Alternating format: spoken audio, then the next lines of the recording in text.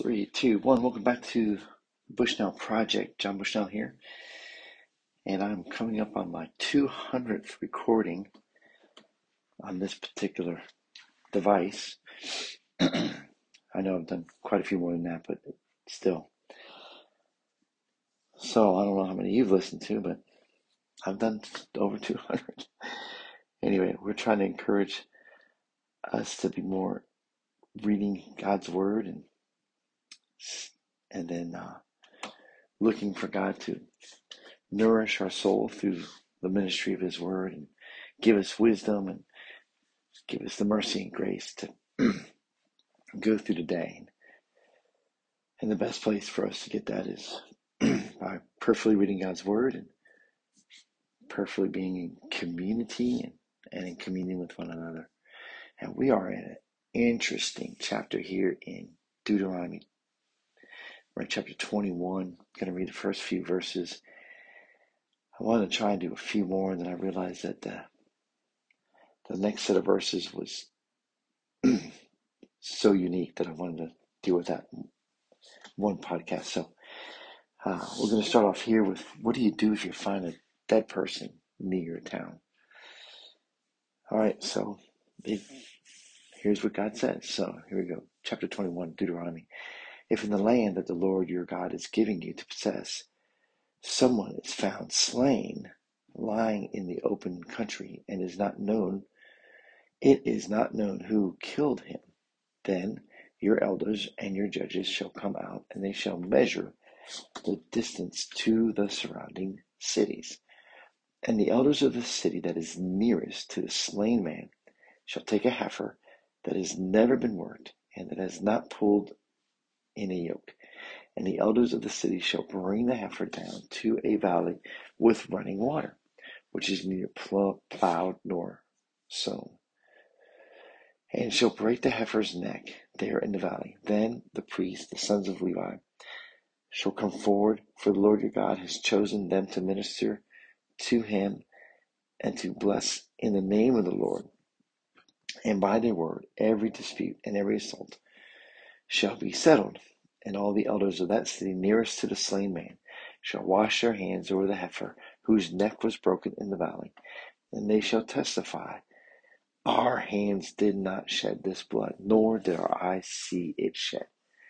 Accept atonement, O Lord, for your people Israel, whom you have redeemed, and do not set the guilt of innocent blood in the midst of your people Israel, so that their blood guilt be atoned for. So you shall purge the guilt of the innocent blood from your midst, when you do what is right in the sight of the Lord. And we'll stop there. So there is a slain person, meaning it's a person that looks like they've been killed by another human.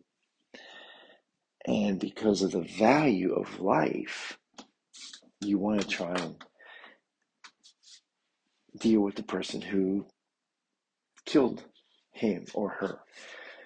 But if you have no witnesses, then you're going to have the leaders of that nearest city confess that they had nothing to do with it and show the value of life. And so they're surrounded by cultures that don't value life. They're sacrificing people and children. And here the people of God are going to, if they find a dead body, they're going to deal with it with this little ceremony to say that, hey, we don't know how this happened, but life is precious. And so we're going to kill this heifer. We're going to wash our hands and say, God, we don't know how this happened. We hate that this happened because this was a life being taken. And so we pray that you would see that we are innocent of this murder of this slain person. And you contrast that with our culture today, where we seem to have very little regard for life. And, somebody might be, a homeless person might be dead on the side of the road, and it's like, all right, just take him away. And there's no regard. We do know how to have some ceremonies. We do take care of our fallen soldiers that come back from war, but we might not do a good job with a fallen soldier who falls as a homeless person in the street. And there's a big difference. And it's because we have lost our sense of valuing human life, valuing life in general. And so, for me, anyways, it's a good reminder that God does see us as precious in His sight, and that every life matters. He knows when a bird, falls to the ground. So God knows exactly what happened to that person, and He wants us to acknowledge that we know that He knows. And so there's this ceremony, and He says, and you need to do this. And so even in Moses is saying that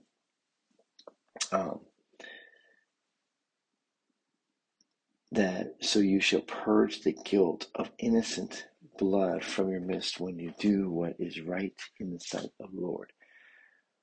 We need to lift up life. We need to be better at that, I think, for sure. So that's my thoughts on this small passage this early morning. Hope you guys have a great day and a great weekend. I am in Washington, D.C., where the air quality has not been great, but glad to be alive, and God is still good. And we'll talk to you soon. God bless you.